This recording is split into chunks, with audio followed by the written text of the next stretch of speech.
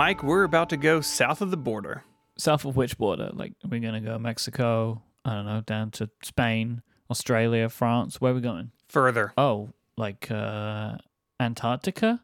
The thing is, as all flat earthers know, in the societies, it's just an icy ring anyway, that we're on this like one big disc that we live in. There is no going down. You just go out to the edges. Is this you espousing this idea, or you're just saying other people believe it? You tell me. Well, we are going to Antarctica today. We're going to talk about crime in Antarctica. I assume this is more than like the occasional snowball fight, penguin burglary, or... Wait, are penguins being robbed, or are they doing the robbing? You tell me. Before we get to this, we should talk about the Antarctic Treaty System, of course. Since Antarctica is the only continent without a native human population, a collection of international documents and treaties have been written to manage the massive landmass and the various encampments of explorers, researchers, and more who spend some time there. We're skipping over a lot of stuff here. The Antarctic Treaty System is extremely complicated, but one element of it came into being in 1959, and it says that persons accused of a crime in Antarctica are subject to punishment by their own country. I mean, it seems like a logical way of doing things. This seems fair.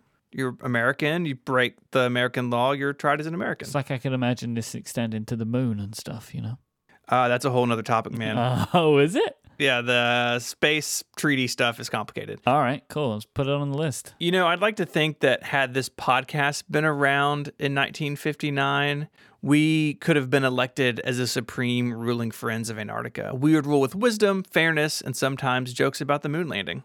Didn't that totally happen 10 years after this agreement? That moon, quote unquote, moon landing? You tell me.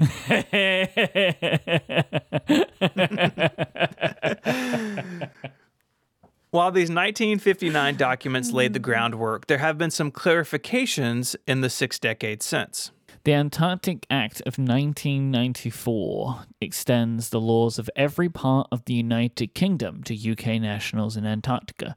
Additionally, the Commissioner of the British Antarctic Territory may enact laws for the territory. That is the best job title ever. Your country is so good at this. That pomp and circumstance, that's the thing we do better than anybody else.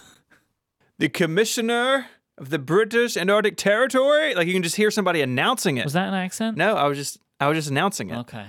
Just double checking. Well, here in the U.S., we have the Comprehensive Crime Control Act of 1984. Boring.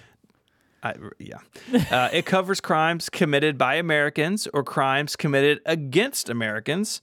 Any American who is outside of the United States, but not in another country, so Antarctica or international waters, we're still subject to certain U.S. laws. And all Americans committing a crime, or any foreigner committing a crime against an American outside of a sovereign state, are subject to prosecution in a U.S. federal court. That one's a little bit confusing to me, right? Because it's like... Basically, America's saying, as long as you're nowhere else, we're in charge. That's what it seems like, right? It's like, it seems like the other countries from the agreements were like, oh, we will try people that do wrong in our country. And America's like, again, not surprisingly, not only will we do that, if any of you come near us, we'll try you as well. You'll become an American citizen for a bit, I guess, and we'll put you in court. I don't really know how that's going to work.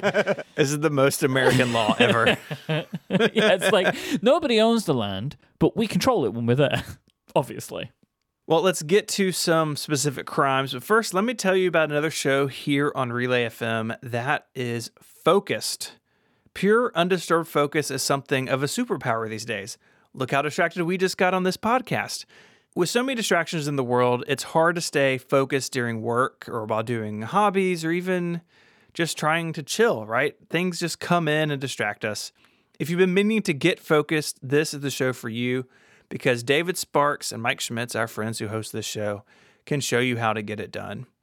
Some previous episodes have included the Big Reset, which is all about making big workflow changes and setting new defaults, and a really fascinating episode with Brittany Smith about ADHD and cognitive science. So go check out Focused because life is more than just cranking widgets. Go to relay.fm/focused or search for Focused wherever you get your podcasts. Okay, so let's talk about some of the crimes that have been committed by people on or in, on, around Antarctica. Is it on or in? I really struggled with what preposition to use. I just need to tell you, it was a hard time over here last week when I was writing this. I would say in.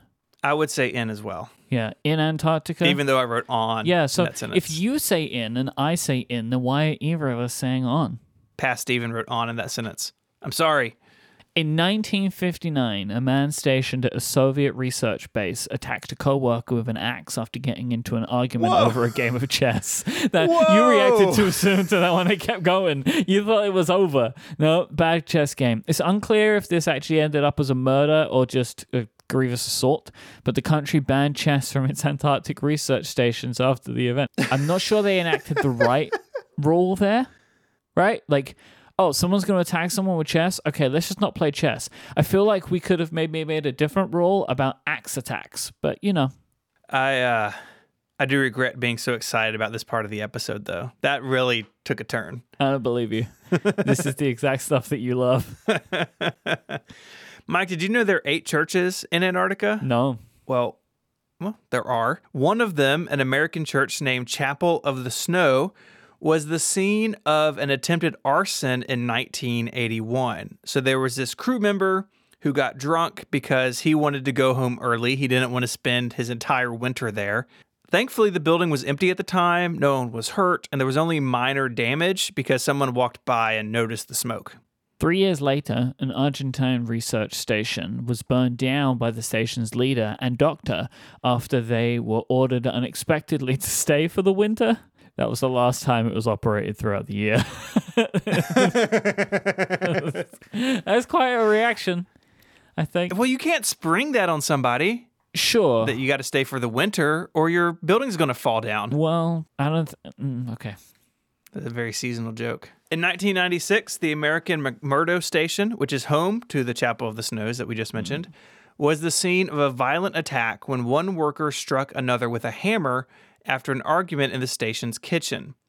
The suspect was flown to Honolulu, Hawaii for what I imagine was a very comfortable and beautiful trial, where they faced 4 charges of assault with a dangerous weapon. In the year 2000, Australian astrophysicist Rodney Marks fell ill at an American research station located at the South Pole, dying after a couple of days. When his body was flown to New Zealand for an autopsy, it was discovered he had been poisoned by methanol. The true story of what happens remains unknown.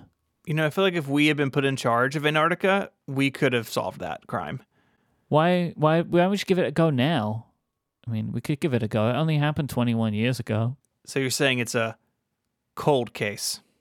Our last example is from 2018, when a stabbing took place at a Russian research center on an island just off the mainland. Sergei Savitsky stabbed his co-worker Oleg Bilogazov.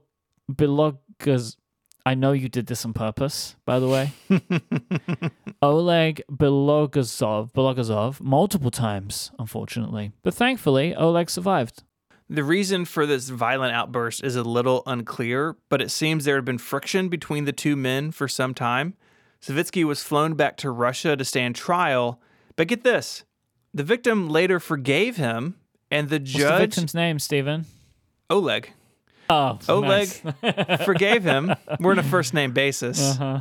Me and OB is what we call him. OB, yeah. The judge decided to drop the case after this, and when Savitsky showed true remorse for his actions. That's nice. They got back together. I mean, don't let a little stabbing come between friends. It does seem like, and I'm not surprised, being in these areas kind of pushes you a little to the edge. I think that's exactly what's going on here. You're in a very remote part of the world. If you look at some of the pictures on Wikipedia of these places, it's like research station means like 2 small buildings, right? Mm-hmm. You're in tight quarters. It's not obviously not an excuse to hit somebody with an axe after you lose to them in chess, but it's a little understandable. Our thanks to Rajiv for sending this in. Very fascinating stuff. I want to come back to Antarctica in a later episode. There's so much very interesting stuff about the way it's managed and who's in charge of what. So we will save that for a future episode. If you want to read more about crime in Antarctica, or you want to check out our previous episode, episode 13, where Mike and we spoke about the Flat Earth Society. Those links are in our show notes at relay.fm/ungenius/129. There you can get in touch and send us an email with your favorite weird topic on Wikipedia, or you can do so on Twitter. The show is @ungenius. You can find me there as ISMH, and you can follow Mike on Twitter as IMYKE. I almost forgot your Twitter handle after 10 years of doing this. And my name. And your name. Let's go play chess. I think that's a good idea. I'll get the board out. Hey, don't get the axe out of the case. What are you doing?